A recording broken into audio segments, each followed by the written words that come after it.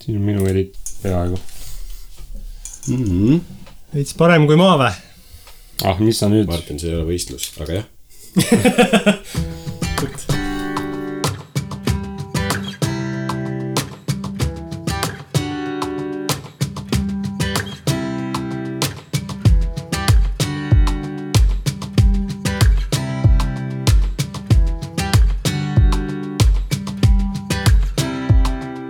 Kuulge haigekassad, aga kas me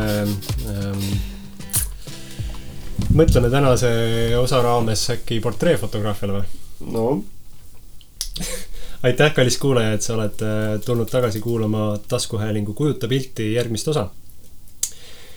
Oleme kampentusiaste, kes peavad lugu visuaalkunstidest, ennekõike fotograafiast ja videograafiast. Ja oleme sattunud siia taas Lõuna-Eestisse natuke veel lumise kuppelmaastiku kanti. Ja mõtlesime, et tänases osas puudutame sellist fotograafia suunda nagu portreefotograafia. Alustuseks võib-olla ütlen, et portreefotograafiaga on mul väga vähe kogemust.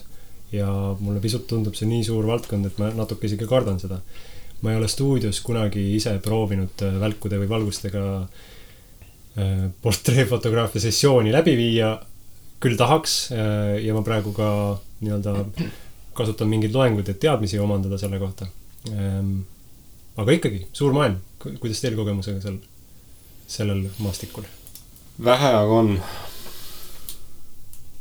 Ma arvan, et ma tagasihoidlikult liigitaks ennast sinna samma faasi. Et on aukartust äratav ja samas huvitav. Kas see vahe on ka sees, et kas on, ma ei tea, te olete mõlemad stuudios proovinud ka pilti teha? Mina ju. Okay. Et just tahtsin küsida, et kas see vahe on sees, et kuidas portreefotograafia võib-olla loomuliku valgusega ja kuidas stuudiovalgusega see käsitlemine on tundunud. Aga siis vist Märdil on ainult praegu see võimalus vastata. No mu esimene mõte on muidugi see, et stuudio on kontrollitud keskkond. Mul on võimalik seal nende keskkondlike tingimustega paremini manipuleerida ja mingis mõttes muudab see pildistamise lihtsamaks.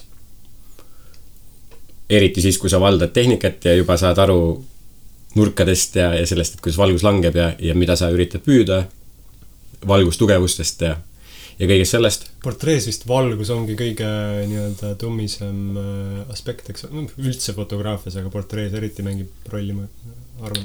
Jah, see on küll hea üldistus, et üleüldse fotograafias, et ilma valguset oleks päris keeruline midagi korda saata. Palju miime on ja erinevaid variante, aga põhimõte oli nendel sama, et amatöörid räägivad, fotograafia vallas, amatöörid räägivad tehnikast, professionaalid räägivad rahast ja sealt veel edasi jõudnud. Ma pange siis, mis nimi tahad nendele, ma ei tea, masterid või meistrid või kes iganes, räägivad valgusest. Tundub loogiline. Nüüd, kui ma kõrvutan stuudiot naturaalses valguses või looduses või siukses väljaspool stuudioseinu toimuva sessiooniga, siis võib-olla see sõltub nendest modellidest või subjektidest, keda mul on olnud õnn pildistada. Aga mulle tundub, et inimesed stuudios on kramplikumad. Kuidagi just nagu sellepärast, et on siuke nagu veidi ülemõtlemise moment, et et nüüd me lähme ja kindlasti peab saama ilusad pildid. Ma ei oska ju seal pildi peal olla. Et inimene tuleb juba stuudiosse ise selliste piiravate eelhoiakutega ja võib-olla alustava fotograafina ka minu peas olid need kahtlused ja kõhklused, et kas ma oskan valgusega ümber käia, kas ma oskan modelli juhendada piisavalt hästi, et ta tunneks ennast hästi, tal oleks mõnus olla, et ma saaks sealt selle ausa emotsiooni kätte. Kui nüüd stuudiost välja liikuda, et siis naturaalne valgus, tõenäoliselt inimese enda jaoks ju sobivam keskkond või vähemalt nagu, et sa saad välja pakkuda midagi sellist, et mis nagu töötaks või oleks äge või mis nagu komplementeeriks ka seda modelli, seda subjekti. Et seal on lihtsalt see aspekt, et kuidas siis rohkem nagu planeerida ja arvestada nende keskkondlike tingimuste ja teguritega, mis jäävad siru ulatust välja. Et kui sa tahad ilusat maalilist päikseloojangut pildistada, aga no 3. päeva tuleb paduvihma, veits keeruline on seda fake ida või ju taeva hiljem välja vahetada kuskil järeltöötluses, aga see pole ju see. Aga kuidas sa, kui sa oled nii-öelda algaja fotograaf ja plaanid oma esimest portree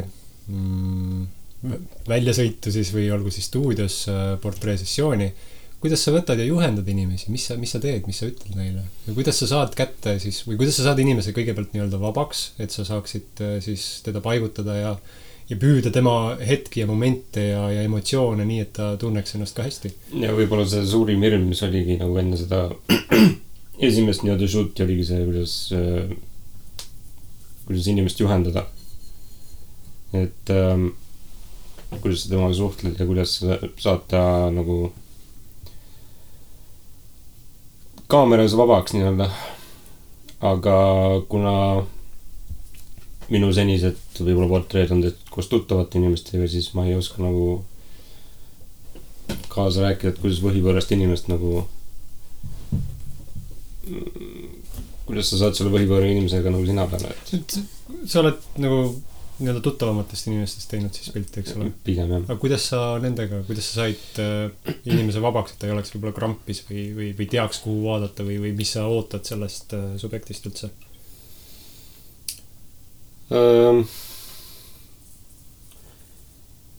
Ma ei oskagi nagu praegu see kogemuse põhjal nagu nii öelda, et ma olen ka tegelikult väga vähe teinud praegu. Aga ma ei tea, praegune tegur ongi, ma arvan, viimasena on olnudki see, et ma tunnen seda inimest. Aga mõtlen, et kuidas sa nagu said ta, ma ei tea, kaamera, mis sa ütlesid, et seisa sinna ja vaata näoga sinna poole või lihtsalt kuidagi loomulikult kõndimise käigus, mingi liikumise käigus said fotot kätte? Noh, pigem ongi nagu see olnud, et vaat sinna paremale osakule tee seda toda. Et mul tekkis nagu see mõte ka praegu, et boonus on see, kui sa oskad nalja teha. Et võtab pinged maha siis, kui võtab pinged maha ja sa saad naeratama loomulikul viisil. Olen näinud ka kohti, kus stuudios pakutakse väike stogramm, et saaks selle nii-öelda liikumise lõdvemaks ja võib-olla krambid vähemaks ja võib-olla väikse säraga silma. Ma ei tea, kas see teeb särale hea, kui väike 100 grammi võtta või? Ma koguste osas jätaksin otsad lahtiseks. Ma arvan, see on hästi individuaalne. Aga ma olen ise ka ühel sellisel shootil käinud, kus tõesti pakuti ka natukene napsu selleks, et inimesed kuidagi sellest esimesest ärevusest ja pingest maha saaks, nagu üle saaksid. Ja ma olen ka kuulnud, et see on selline tavapärane praktika. Aga tulles siin, võttes selle Gerdi mõtte otsa üles, et kui sul on inimesega juba hea raport, hea suhe, et siis see muudab selle protsessi kõvasti lihtsamaks. Kas juba see, et inimene usaldab sind, ka need nii-öelda juhised, mis sa talle siis võib-olla annad, et kuuled, et prooviks nii, et vaatasin sinna. Kujuta nüüd ette seda, kui sa viimane kord tegid mingit sellist asja, et sa pärast mõtlesid, kuidas ma sain seda teha. See veits nagu piinlik, aga samas nagu naljakas ja tore. Okay. Ja siis inimene meenutab seda ja siis ta, äkki, kas oled valmis minuga jagama ja siis ta jagab ja sealt nagu tuleb see emotsioon uuesti nagu välja. Nii räägilemat. Ja siis saata võib-olla jällegi nagu see Gert ütles, et kui oskad nalja teha, et saad inimesel loomulikult naeratama. Et kui sa palud inimesel taas kogeda või endast nagu esile kutsuda mingid konkreetsed emotsioone, näiteks meenutades mingeid varasemaid kogemusi, see on üks sükene hea viis, mida ma olen ise vaadanud, et tundub, et töötab, et inimesed muutuvad vabamaks. Ja ma lugesin hiljuti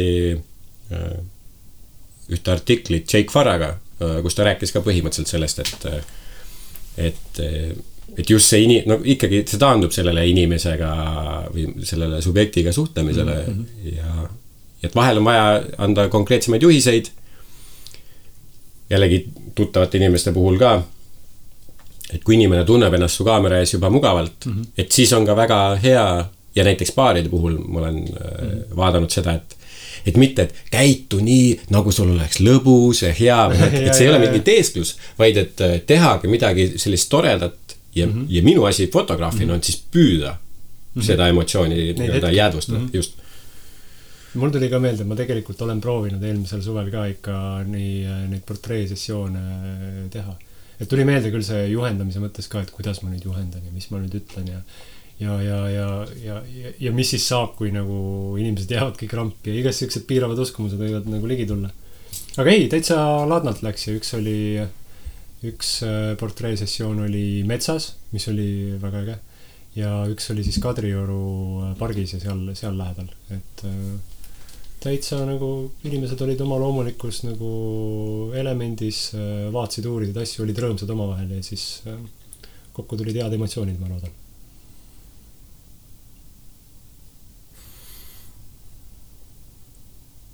See on võib-olla natukene karm ütlemine, et töö on tellija materjalist. Aga mul on tunne, et enim kehtib see portreefotograafia juures. Kui me nüüd räägime fotograafiast. Sa mõtled, et subjektil ja subjektil on vahe, et kes on harjunud ja võib-olla isegi teab, mida sa püüdma lähed ja kes võib-olla on nii-öelda vähem kogenud ja keda peab rohkem juhendama ja rohkem aega varuma. Jah, näiteks seda. Ma arvan, et seda võib täiendada veel sellega, et kes mida saama tuleb. Et inimene võib tulla see juurde sessioonile ka väga ebarealistlike ootustega. Ja näide illustreerimaks seda võiks olla siis see, et kui me oleme stuudios, mul võib olla seal paar erinevat taustafooni, võib-olla mõned sellised teemanurgad, kui sa tuled ühe komplekti riietega, ühe soenguga, et kõik, mis on muutumatu, on subjekt. Et siis kui palju pilte sa tegelikult tahad saada iseendast natukene erinevas asendis, natuke erineva nagu pilgu ja nurgaga, et vahel on see, et et tahaks 30 pilti või 50 pilti või 100 pilti. Saad 5-6 on ju. Jah, et kas, et minu küsimus selle koha peal ongi see, et kas sul on vaja neid 100 erinevat pilti ühest samast nagu olukorrast ja kuidas sa võib-olla tahad neid kasutada. Kui sa iga kuu aja tagant paned endast ühe pildi, näiteks, et see on üks asi, aga kui sa paned 100 pilti, mis on nagu ühest seeriast, et see tekitab ju sükse üksluise, et paku midagi muud. Võib-olla siis sõnad kaasa, kes tahavad fotosessioonidele minna endast pilti lasta teha, et võtke kaasa rohkem aksessuaare, rohkem riideid, olge valmis nagu, ma ei tea, soengut muutma või midagi teistmoodi tegema, et ei tuleks kõik sellised mina üle vasakula, mina üle paremala, mina jälle üle vasakula, mina jälle üle paremala, et jah. Et tasub olla loov, ise ka kaasa. Ma ka viimane kord, kui ma nüüd viimati tegin, ma ütlesin, et võtta kaasa, ma ei tea, mütse, salle, kindaid, ma ei tea, lihtsalt võta midagi rohkemat veel kaasa, et oleks mingigi varieeru. Jah, ma olen nõus, mõned kogenud inimesed juba teavad ja võtavad täitsa ise kohe mingisugused varuvariandid või aksessuaarid kaasa. Ja et kui nüüd kuulab mõni inimene, kes tunneb, et tahaks alustada ja veel pole nagu seda piisavalt peale hakkamist, siis portreefotograafia võib olla ülilihtne. Ma olen teinud, ma mäletan ühte momenti, kus mu elukaaslasel oli vaja tol hetkel endast teha, või saada 2 pilti, mida kasutada siis sellisel nagu ta läks avalikult esinema ühte kohta ja sinna oli vaja siis endast iseloomusta pilt, et mitte ainult nagu töö kontekstis, aga kuidagi siuke midagi ägedat, mis sinna kaaskirjale kaasa panna. Ja kuna juba nagunii pildistamiseks läks ja oli vaja ka sellist ametlikumat fotot, siis oli kokkuvõttes asi lihtne. Kodus pöörasin kaamera ühele poole, nii et taustale jäi sükene fookusest väljas maal, oli kirju taust, subjekt, hästi töötav kompositsioon minu hinnangul, nägi äärmiselt formaalne ja järgmisel hetkel pöörasime 180 kraadi, oli valge taust, ta vahetas oma jakki ära, sättis juuksed lihtsalt natukene teise asendisse ja ma sain totaalselt erineva emotsiooniga pildi, hoopis erinevate nii-öelda rakenduste jaoks ja kokku võttis asi võib-olla 5 minutit. Enne ettevalmistus, meigi tegemine, need asjad võtsid rohkem, aga see pildistamine käis tegelikult kiiresti ja lihtsalt. Ja see ei tähenda seda, et oleks pidanud minema kuhugile hullult kaugele ja nahast välja pugema selle nimel. Väga kihvt. Mina toetan su mõtet, et ma sain nagu ka natuke julgust juurde, et portreefotograafia ei tasu enda jaoks nagu raskeks mõelda. Ma näiteks tegin samal ajal sinust ühe portreefoto, kui sa rääkisid. Kuulajale ka teadmiseks. Välja korralik patsaan. Me aeg-ajalt klõpsime. Sest see on meie hobi. See on meie kirg. Meie kirg. Kirg põleb. Meie elu ja armastus. Kuidas siis alustada portreefotograafiaga? Kas 50 millimeetrisest läätsest piisab või peaks mingi laiem või telejubin ka olema? Et mis on parim tehnika, jah? Mm-hmm. Ideaalis objektiiv, mis on suure avaga. Et tausta jätta moosiseks, jah? Taust oleks moosine... Moosise all me mõtleme siis poke, ehk siis nii-öelda ilus ümmargus. Fookusest väljas olev jah, olgem terminites korrektsed. Ei. Lihtsas Maarjamaa keeles, et udune taust tuleks. Näiteks. Mina kasutan 50 millist. Ja ka siis valgusjõuline objektiiv, eks ole, et mingisugune 1.8 või... F1.8 on tegu, jah. Et see jätab selle nii-öelda, saab ka parema uduse tausta. Just. Et 50, mulle tundub ka, et 50 täiskaadril siis on nagu okei, võib-olla poolkaadril, 50 siis, mis see tehakse 70 milleks. Canonil siis 1,6 korda on ju. See võib jääda natuke liiga sisse suumitud. Sõltub, kui palju sul ruumiga mängida on. Et, aga muidu 50 on jah selline, mulle ka täitsa... Täpsustuseks siis, et 50 poolkaadri peal on kuskil, näeb välja kuskil 80 midagi. Räägivad Canoni mehed, mina Sony mehena ütlen, et minu 50 on 75 millimeetrit. Olgem korrektsed, 50 korda 1,6 on 80, ehk siis 80 millimeetrisega me teeme siis poolkaadril. Ja see näeb välja. Tegelikult füüsiline fookuskaugus ei muutu. Lihtsalt see on niisugune, kuidas ta välja näeb. Ja võib-olla natukene sellest taustast, et kui me räägime siin enne kõike võib-olla sellisest ülakeha portreest või päris nagu profiilipildist, et siis räägime nendest kaugustest ka, jah. Et siis optiliselt inimese nägu nagu kõige paremini komplimenteerib siis selline fookusvahemik umbes seal 70-st 80-85 millimeetrist kuni 135 millimeetrini näiteks. Kas see oli nii, et ühe silma nii-öelda see laius võrdus umbes 50 millimeetrit, sellepärast ka see 50 öeldakse normaalobjektiiv? Jah, 50 millimeetrit täiskaadril on kõige sarnasem sellele, kuidas inimese silm töötab.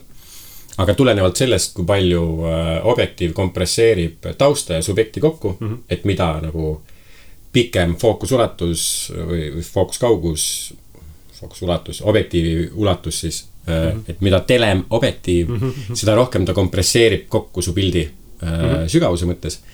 Ja see on üks põhjus, et kui sa teed inimese näost lainurgaga, et siis hästi lähedalt, siis ta nina on hästi suur ja kõrvad on näo proportsioonid on ju välja veninud. Aga see tähendab seda, et sa saad olla subjektile hästi lähedal. 135 millimeetriga 6 ruuduses stuudios pildistada on päris keeruline, siis sa pead minema Google'i poole koridori peale ja siis ukse lahti jätma ja siis, et see näo suurus on ikka su kaadris sama suur, aga sa pead enda ja subjekti vahel jätma tohutult palju ruumi. Küll, aga jälle mina nagu mõtlen, et see on jälle hästi selline vajadus ja võib-olla ka situatsioonipõhine, et need head tavad ja reeglid, kuidas pildistada inimest nii, et see komplimenteeriks teda, on üks asi ja see olukord ja see keskkond võib-olla määrab ikkagi selle, millise vahendi sa lõpuks valid selle töö tegemiseks. Et sa võid vabalt kasutada ka lainurka portree jaoks ja... No mitte siis nüüd nagu lainurka, vaid kuskil 24 juures... Päris nagu fish-side ära kasutaja. Või sõltub, kui sa jällegi püüad midagi kunstilist. Mis on taotluseks. Et kui sa näiteks, kus ma kasutaks kalasilma inimese näo pildistamiseks, ma kujutan ette, oleks kaader, kus ma pildistan näiteks sukeldujat, kes tõuseb pinnale ja siis kas nagu otse ülevalt alla pildistada või siis veekindla korpusega veel niimoodi, et ma lähen nagu veepiirist natuke allapoole, aga ma saan siis kaadri, kus tulevad need ülestõusva sukelduja mullid ja sealt keskelt ilmub tema nägu. Ja ülejäänud taust on tume, sest valgus neeldub, mida sügavam on. Väga kihvt mõte, et mul on just üks sukeldumise projekt mõttes, nii et et seal koha peal see kalasilm nagu tundub, et ta töötaks. Ma arvan, et passipildi puhul ei töötaks, et politsei piirivalve ametis saadetakse sind tagasi, kui lähed endale uut ID-kaarti tegema ja võtad kaasa oma kalasilmaga pildistatud endli. Ja jällegi, et me rääkisime siin 2 episoodi tagasi loo jutustamisest, et kui tegu on sessiooniga ja kui sa oled juba näinud vaeva ka selle nimel, et see lokatsioon, asukoht, kus sa pildistad või see keskkond on kuidagi mingil moel eriline või märkimisväärne. Et siis laiem nurk võimaldab sulle just, sa Martin juhtisid tähelepanu sellele, et kõigepealt on see ava sissejuhatav shot, eks siis sul on see keskplaan või see nagu subjekt on ju ja mingi detail seal juures. Et samamoodi ma arvan, et mis iganes portree sessioonil olles ratsuta läbi kogu oma fotokoti sisu, kasuta välke, valgusi, aksessuaare, vaheta riideid, tee pulli, katseta erinevaid võib-olla nurki, kus tavaliselt inimest ei pildistaks ja kui sa pead seal juures siis meeles neid selliseid reegleid, et lainurk võib sul venitada mingeid asju ja tele aitab nagu kokku pakkida mingeid asju, siis ülejäänud kõik on juba loomise ja pealehakkamise küsimus. Mäletan, ma põrkasin mingil hetkel kodus proovides stuudio tingimusi tekitada selle tehnika puudujäägi taga, et mul ei olnud piisavalt valgust. Ja siis see heidutas mind niivõrd palju, et siis ma jätsin selle sinna paika. Ja proovisin erinevate variantidega, et suunan selle lambi ka veel siia ja selle lambi ka veel siia. Ikka ei olnud piisavalt. Ikka oli siuke mingi, ma ei tea, pime aeg ka, võib-olla talvekanti Eestis, ja toas võib-olla ka, aga ikkagi valgust oli vähe, et ühtegi softboxi mul veel ei ole, et siin tekib täitsa mõte, et siis juba mingil hetkel võib vaja minna. Ma üritasin detsembris toas teha perepilti ja see oli ka siuke suhteliselt piinarikas protsess, et õiget objektiivi on, tuba oli kitsas, valgust ei ole, et Kas me võime öelda, et kõige halvemad pildid eestlastel tulevad jõulupildid? Valgust ei ole.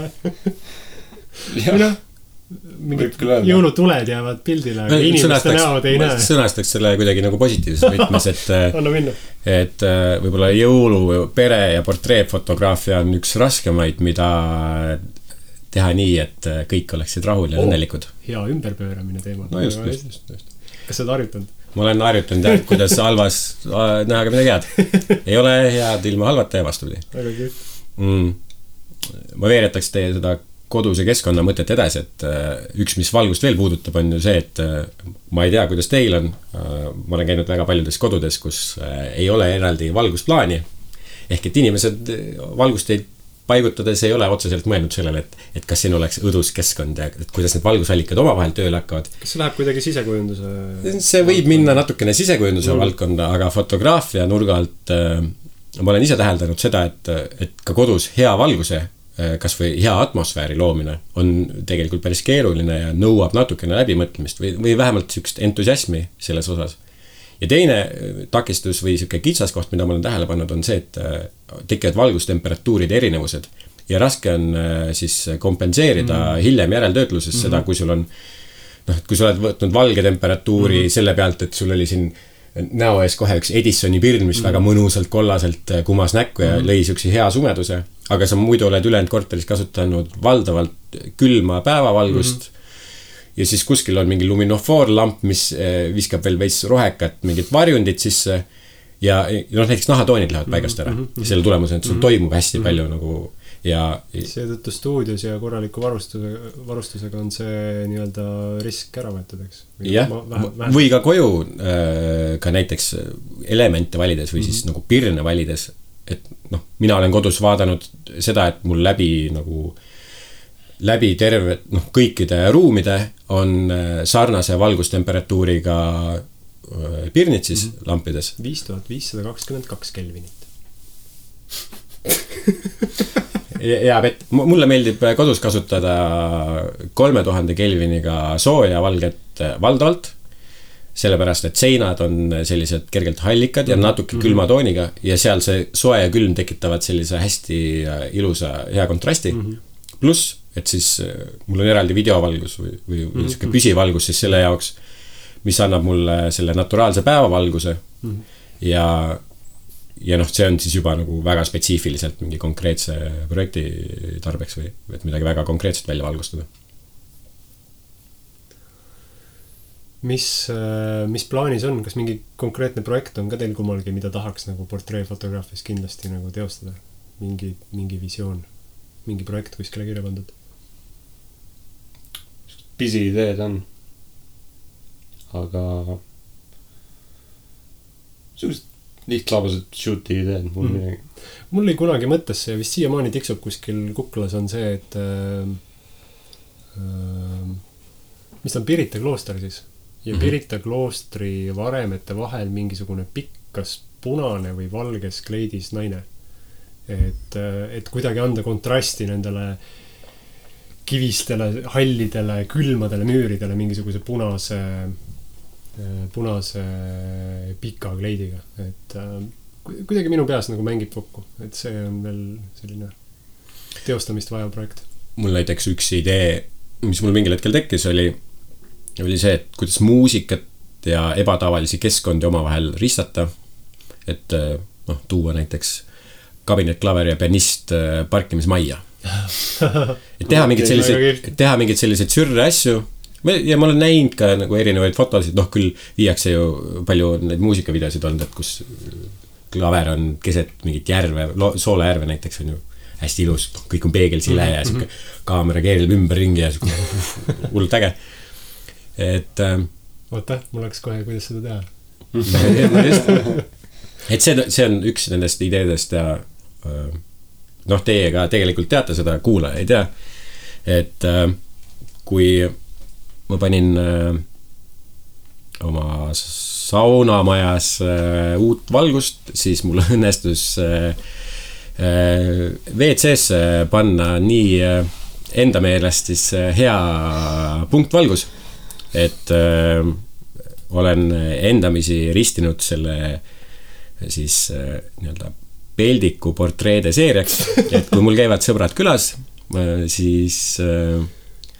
siis hakata niimoodi aja jooksul koguma siis endale. Neid pildistatakse vetsus. Et pildistada inimesi istumas vetsupotil ja teha kõikides siis kaks kaadrit, üks selline täpsustus, nad ei pea riideid ära võtta lihtsalt, et ei, absoluutselt poseerivad niisama. Et olla täpne, see ei käi mitte niimoodi, et ma ühel hetkel raban ukse lahti ja üllatan neid kaameraga. Kuigi ka see on võimalus.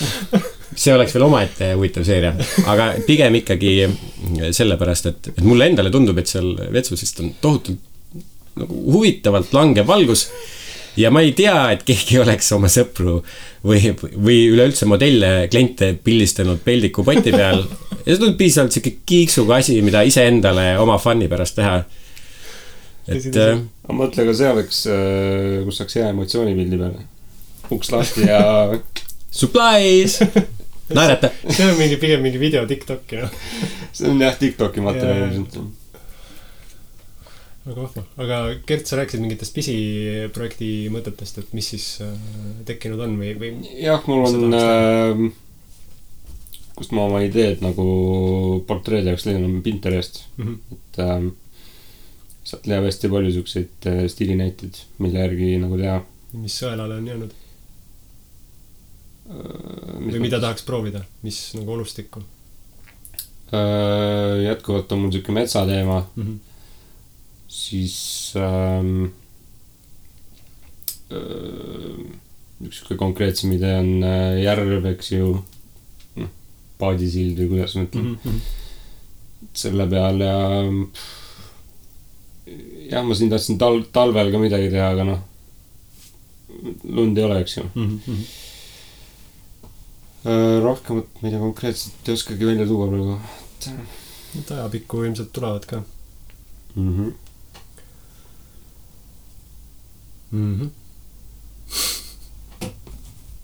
Mida sa Martin, tahaks pildistada või keda sa tahaks pildistada? Et kui sa ütled, et kogemus portreefotograafiaga on pigem minimaalne.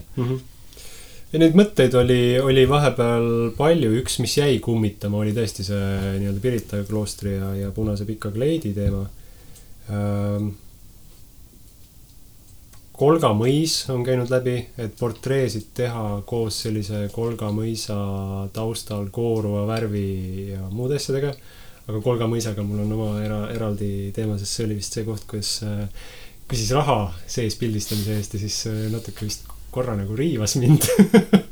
Aga ei, ma saan nendest ka aru, et inimesed käivad seal ja võib-olla oleks tore küsida midagi väike nuts ka selle eest, et keegi teeb kas tavalise kaameraga või mobiiliga mingisuguse klõpsu. Mis mõtted veel?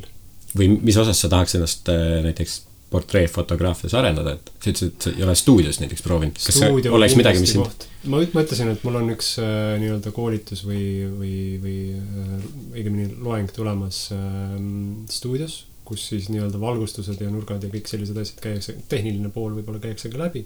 Ma loodan sealt midagi külge saada, aga eks üldiselt ilmselt kogemus tuleb proovimisega.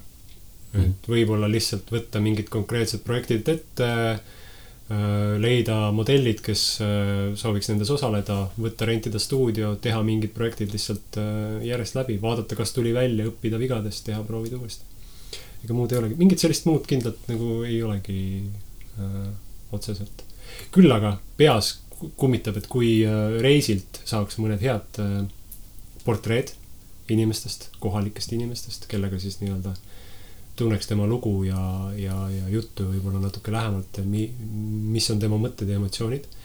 Siis mul tekkis visioon, kus panna portree selline keskmise suurusega, et ütleme siit kuskilt õlgadest natuke alt poolt kuni pealaini ja siis sinna kõrvale panna tema enda mõtted või sõnad ridadena kõrvale. Nii et tema keha need sõnad ei kataks, aga külgedelt läheks siis tekst. Et selline võib-olla väike visioon. Nagu enda, et mina oma mõtete taustal. Jah, et tema enda välja öeldud mõtted. See kõlab väga huvitavalt. Pilt ja tekst, mis jookseb siis tema taustal, nii et sul osaliselt on aru saada, mida ta ütleb ja need peamised asjad on nagu näha ja saad lugeda ja siis sa näed tema nägu ka veel, et need kaks asju. Mul läks film käima peas, see kõlab väga huvitavalt. See on mingi suki idee, mida võib-olla tahaks isegi katsutada. Ja sellised erinevaid variante erinevates maades ja erinevate inimeste lugudega. Et lood on ka võib-olla olulised just portreefotograafia osas. Et on kahte sorti projekte, ma leian, et on see, et viska mulle sott ja ma teen sust stuudios võib-olla väikse pildiseeria, aga teistpidi on see, et kui sa käid kuskil, saad inimestega kontakti, tead tema lugu või õpid tema lugu tundma ja siis teed selle portree ja selle loo, mis sa sinna kaasa annad, on väga äge. Kui võib, ma räägin ühe loo, Pai Artes on üks äge fotograaf, kes just hiljuti andis välja oma fotoraamatu. Hiljem võime lingi siin alla visata, saavad kõik näha. Ja ta käis samamoodi ümber maailma, ta vist reisis 3 aastat maailmas ringi, nähes ja kuuldes erinevaid lugusid inimestelt. Ja iga järgmine lugu inspireeris teda veel rohkem käima ja uurima ja veel rohkem sügavamale nagu teada saama, mis seda inimest nagu liikuma ja tegutsema paneb. Üks äge lugu oli vist Ugandas on salaküttidega palju probleeme. Ja oli üks 52-aastane mees, kes ütles, et ta on olnud pool oma elu salakütt. Ja mingil hetkel tal tekkis salaküttidega lihtsalt nii palju probleeme, et tema elu oli ohus, tema perekonna elu oli ohus ja tal ei jäänud muud varianti kui lihtsalt, et ta tundis, et elu suunab teda salaküti teelt kõrvale. Ja ta alguses ei tahtnud. Ja siis ta hakkas salaküttide kütiks. Ja teise poole oma elust ta pühendas salaküttide küttimisele. Ja ta on maailma kõige rohkem salakütte tabanud kütt. Ehk siis tüüp, kes oma eluaja jooksul pöördus ringi ja üritas teha teise poolega oma esimest poolt elu heastada.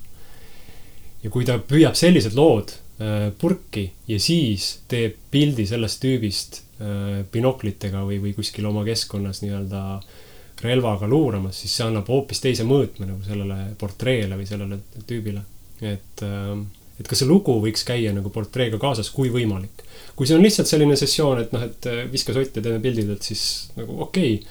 Aga õhutaks inimesi ka, et kui te saate, pange see lugu sinna juurde kellestki, keda te pildistate või kellest te portree teete.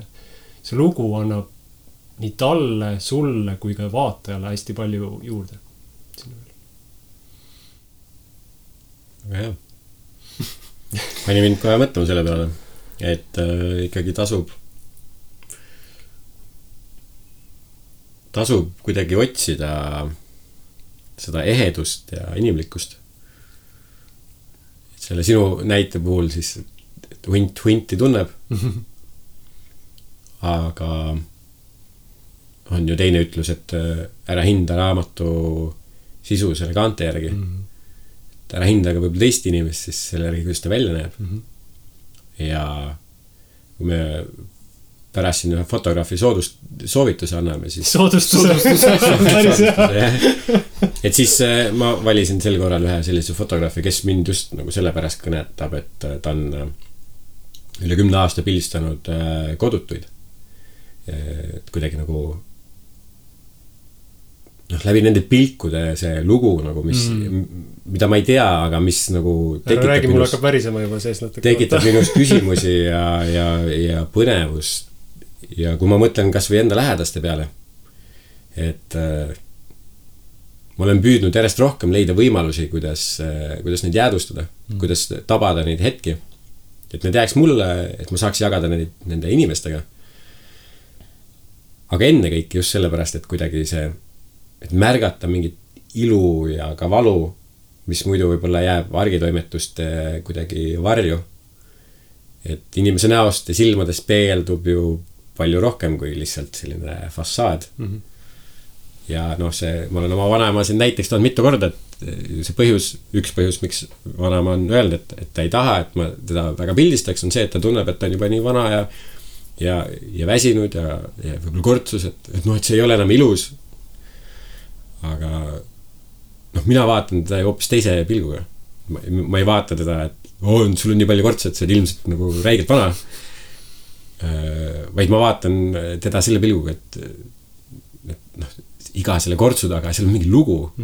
Et ta on nii palju oma elu jooksul näinud ja pidanud kogema. Ja see on kujundanud teda inimesena, mitte ainult füüsiliselt, vaid ka ju vaimselt. Ja et siis sellest loost osa saada, et olla kuidagi rohkem inimesega seotud, see on tähenduslik, see annab sellele suhtele mingi uue mõtme. Et see on hästi, hästi huvitav. Jah, mul tuli meelde korra selline asi ka, et kes fotograafidest otsib omale konkreetselt nagu modelli või subjekti, aga kelle ümber, ma ei tea, ei julge tuttavatelt küsida või taha tuttavatelt küsida või tahab lihtsalt, ma ei tea, kellegagi harjutada, proovida, siis Facebookis on erinevad grupid, kus on fotograafid ja modellid samas grupis. Ehk modellid hõikavad, et tahaksin otsida fotograafi, kes on nõus koostööd tegema ja fotograafid hõikavad, et mul on selline projekt, et kes tahab koostööd teha. Et võib-olla väike mõte, otsige need grupid üles ja kui tahate mingit projekti ellu viia, et hõigake välja, äkki saate nii-öelda kedagi kaasa koostööd tegema. Ma küsin selle nurgalt. No küsi. Et kui lihtne fotograafina olla kaamera ees teie jaoks? Et ma olen nii enesekriitiline, et ma ei tea, väga vähe on minust pilte, kus ma tunnen, et hea pilt. Kus ma ikka näen hea välja nagu. Jah, ma siin säran, mul on savi. Mul on selles mõttes nagu, jah, ma ei pinguta mingisugust aasta portree või modelliks mingisuguseks asjaks. Ja see võib-olla vabastab mingisugused uskumused ka ja me ausalt öeldes ei kuti, kuidas ma fotole jään. Et kui keegi ütleb, et ära nüüd lollita, siis ma ei lollita. Ja jään nagu ilusti kuskil, ma ei tea, grupipildi peal ka, aga üldjuhul mulle meeldib lollitada lihtsalt nagu sama normaalne või ebanormaalne olla nagu ma olen. Mina sain oma põhikooli aktusel trauma seoses fotograafiaga, sest see pilt, kus ma saan kätte oma lõputunnistust, see on profiilis tehtud ka minust, on ju. Ma ei näe seal üldse oma näoga välja, mul on välja nagu mingi nirk või siuke nagu mingi teist liiki olend. Ei olegi oma sapiens. No ei olnud nagu jah, mul endal tekkisid igal juhul siuksed identiteedi tasandi küsimused. Ja ma pikalt arvasin, et ma lihtsalt ei ole fotogeeniline inimene. Ja üks mu endine klassivend, kes võib-olla oli üks mu esimestest mõjutajatest üldse fotograafiaga tegelema. Tervitan siinkohal Kaspar Kallipit. Tšau, Kaspar. Siis Kaspar ütles mul ühel päeval koolis lihtsalt, et kuule, et ei ole sellist asja nagu ebafotogeeniline inimene, on sitt fotograaf. See on tõsine. See on, jah. Ja see on nagu nii aus ja point. Et see on mind võib-olla ka nagu hiljem siis aidanud mul nagu lahti lasta siis pingist, et ma ei jäägi pildi peale hästi. Ja siis, kui ma sellest lahti lasin ja panin ka tähele, et ma nüüd enam ei põe seda, kuidas ma jään piltide peale, siis ma hakkasin palju normaalsemalt jääma piltide peale. Et ma olengi oma olekus kuidagi nagu hästi nagu chill ja easy. Ja Martin, sinule siis võib-olla komplimendiks, nüüd kõrvad löövad pead aga plaksu. Gert, siin mul ei ole õnnestunud veel nii palju pildistada, aga Martinist ma olen aastate jooksul tänu meie sõprusele teinud mitu pilti ja Martinil on mingi siuke loomuomane oskus või sul on mingi siuke loomuomane oskus jääda kuidagi väga hästi piltidele. Et mul on vähe pilti sinust, kus mul on nii, et okei, et see kustub nagu ära, et sa ei komplimenteeri sind kuidagi. Isegi kui sa lollitad, minu meelest hea karakter ja nagu, et kui on olemas fotogeenilised inimesed, siis ma arvan, et sa oled vabalt üks nendest inimestest, kes lihtsalt on loomu poolest fotogeeniline, et vahet ei ole, mis nurgad pildistada. Aitäh, I love you. Aga võib-olla see tuleb sellest, et me oleme olnud ka kaua sõbrad, et... Jah, aga lollitada mulle igal juhul meeldib, nii et seda ma käest ei anna. Mul tuli siin meelde üks üritus paar aastat tagasi, kus teemaks olid 80-ndad. Siis ma tegin Martin sinust ja su kaasas pilti. Aga siis, kui mul oli Lengstam kuntsiks. Jaa, väga kena, väga... No ikka aus. Selline stange, et Chuck Norris helistas. Martinist pilti, kui tal ei ole habe, ma olen näinud, aga seda ma tahaks küll näha. Jah, otsin selle üles ja näitan. Et see oli küll üks selline pilt, kus see lollitamine läks täiega ässa ette, sest su kaasa näeb seal pildi peal väga veetlev ja elegantne või selline hästi nagu ilus ja armas välja ja siis sina oled seal nagu taustal siuke. Ma arvan, et mul on samast seeriast vist isegi üks Polaroid kuskil autos visiiri vahel, et jah.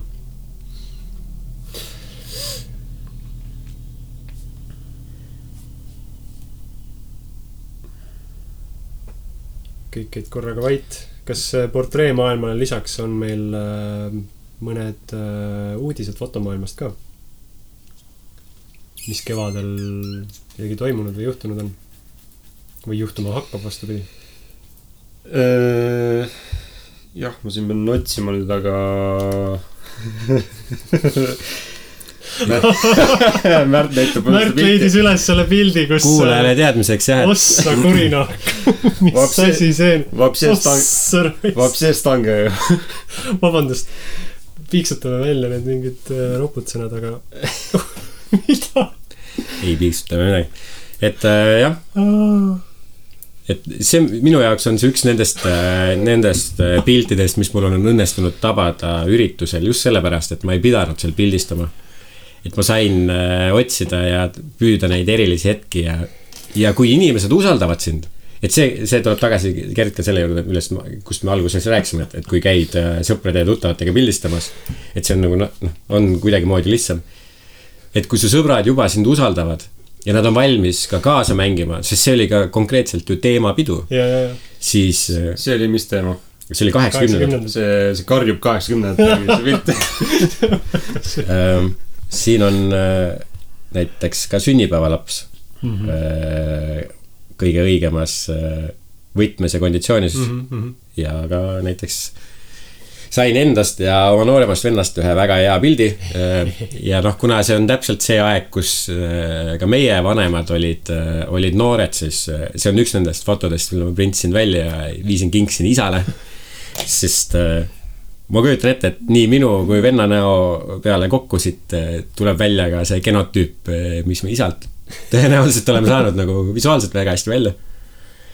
Et hästi huvitav, jah. Aga jällegi, et sellise olustiku tabamiseks on vaja ja selliste nagu portreede tabamiseks, mul on tunne, et on vahel vaja seda mingit X-faktorit, mida on raskem võib-olla kliinilistes tingimustes, kui me räägime näiteks stuudios pildistamisest, et on keerulisem saavutada, sest kogu seda sünergiat, mis tekib inimeste vahel ja sellest sündmusest tulenevalt, noh, kuidas sa teeskled seda?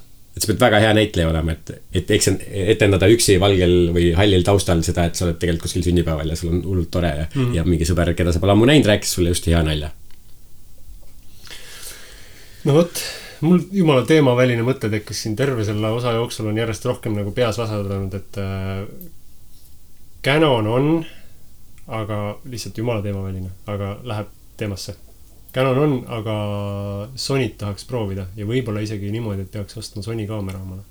Et järgmist kaamerat, mida ma kaalusin pikka aega Canonit, sihtisin R-i, ma ei tea miks, ilmselt see jäi nende näitajate poolest nagu kuidagi silma pluss oma video nagu võimalustega.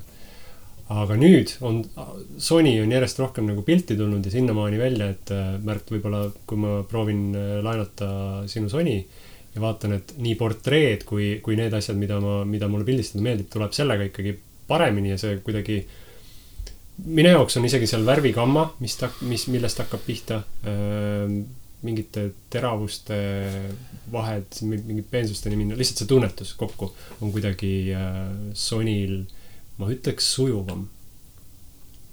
Ja selle võrra mul on hakanud nagu kuidagi mõte tekkima, et võib-olla peaks vahetama Sony vastu. Sa vist oled esimene Canoni mees, keda ma kuulen sellist juttu rääkimast. Mul on hea meel seda kuulda, et sind Sony imponeerib. Proovi erinevaid asju, selles mõttes ära Canon on maailm. Võib-olla ei ole, et vaatame muudesse kohtadesse. Seda küll. Ja no ma ise pildistan Sonyga, et siis nagu, et oma tööriista tuleb ju kiita. Ja, ma laiendaks seda sinu mõtet küll ka võib-olla kõigile kuulajatele, keda vähegi nagu fotograafia käima tõmbab. Mina olen avastanud, et see tehnika katsetamine ja kasutamine lihtsalt rikastab seda kogemust. Vahet ei ole, kes küsimus on siis objektiivides, erinevates tootjates, valgusallikates, keskkondades, stuudiotes, milles iganes, aksessuaarides, erinevates modellides. Et erinevus ja uudsus rikastab, jah. Mina näiteks olen mõelnud just, et tahaks võib-olla natuke pikemalt Canonit proovida, et Sony on päris hea. Kuule, aga R on olemas, mis nüüd R-i lisaks pakutakse? Või kas R2 või mingi sükesi? R2 ja R5 tuleb, nii palju kui mina tean. Nii et vahetame, sa oled Sony pealt sinna Canoni peale ja ma olen Canoni pealt Sony peale. Ma võib-olla nii tugevaid veksleid ei hakkas kohe välja käima. Et üks on küll see, et ma olen väga tugev manuaalobjektiivide kasutaja, et siis ikkagi analoogmees. Ikkagi analoogmees, jah. Et siis ma ei oskagi sulle öelda, et kui hea on Sony autofookus, sest ma ei ole seda väga kasutanud. Aga ma tean, et on hea. Et selles mõttes nagu ma usaldan teisi targemaid, kes on selles vallas pädevad. Tavai. No võt siis, kas tahame midagi veel maailma juhtumistest esile tuua või äkki isegi mõne fotograafi, kes on silma jäänud? No räägime fotograafidest. No siduvalt selle meie portreedemaga hõikan välja sellise nagu Kai Pötser. Instagramis figureerib kui kai.poet.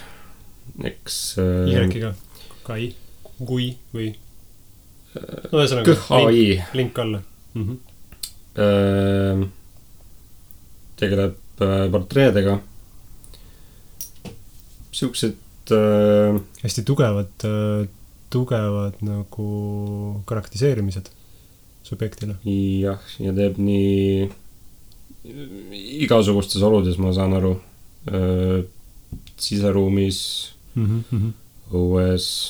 Või nagu subjekt tuleb nii tugevalt vaata esile, et isegi ta, vaata kui enne või ühes osas rääkisime sellest subjekti loomulikkusest versus see, et subjekt tuleb nagu esile kogu aeg, siis siin võib öelda täitsa, et ta tõstab esile lausa. Jaa. Vot. Väga kiht. Mina lubasin tutvustada sellist fotograafi nagu Lee Jeffries. Lasen siin liikuma samal ajal piltidega telefoni koos tema Instagrami kontoga ja taustast võib olla siis nii palju, et üle 10 aasta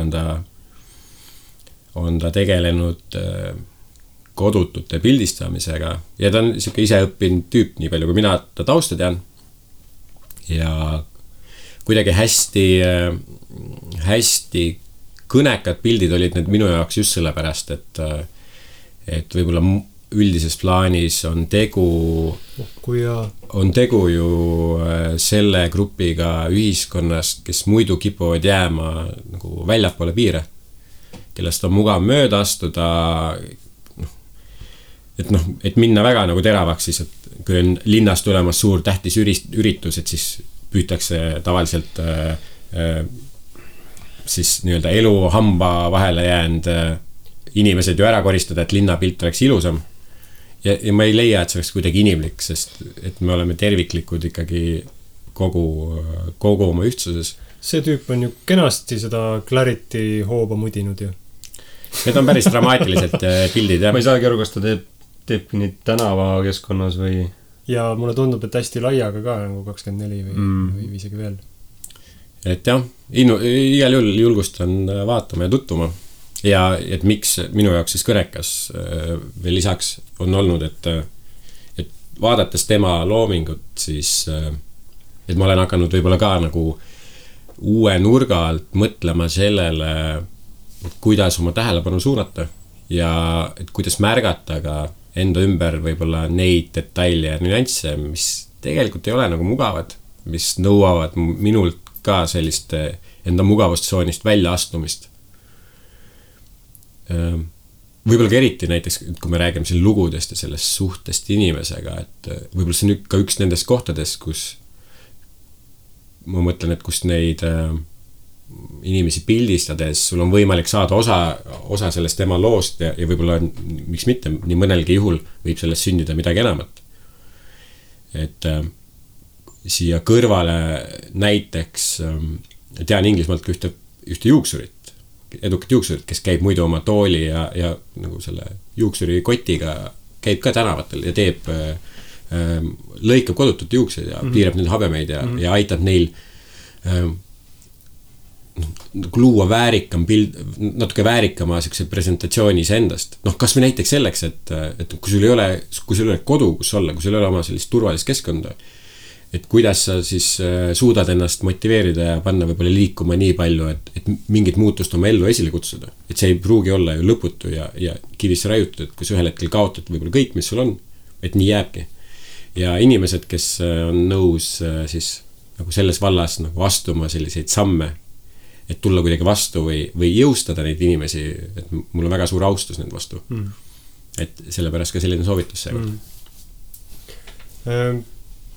Ma olen kuulanud pikalt podcasti On Taking Pictures, seal räägivad 2 härrasmeest, kes on väga minu arust väga targad fotograafid ja üks nendest on Bill Waldman, kes on selline portreefotograaf ongi ja ta peamiselt teeb ajakirjade jaoks, aga ka enda jaoks, et ta kogub mingisuguseid lugusid inimeste ka kohtudes ja kui ta teeb portreesid, siis talle meeldib, et see inimene on tema loomulikus keskkonnas või et sellest portreest õhkub ka seda, kust see inimene pärit on. Ehk tema proovib selle pildiga anda edasi rohkem kui 1000 sõna. Just selle poolt, et ta teeb eeltööd, et see inimene oleks oma loomulikus keskkonnas ja et neid detaile, mis igapäevaselt nagu iseloomustavad teda, oleks palju.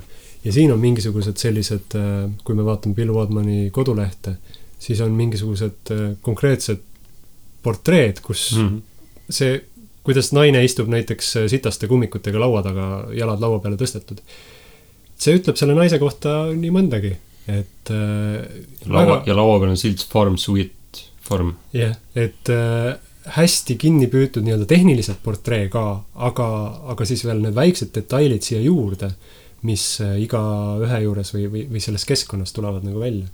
Et mulle väga meeldib see mõte, et ta annab edasi mitte ainult inimese nägu või inimese keha, vaid seda keskkonda, kus inimene asub. Minu arust see on, mõned on isegi sellised nagu hale naljakad, sest need detaile on sinna hästi palju proovitud anda ja see võib-olla ütleb ka inimese kohta nii mõndagi, et ta tegeleb päris paljude asjadega korraga, aga see just jah, et oma keskkonnast püüda nagu inimene kinni, see on minu arust väga tubli.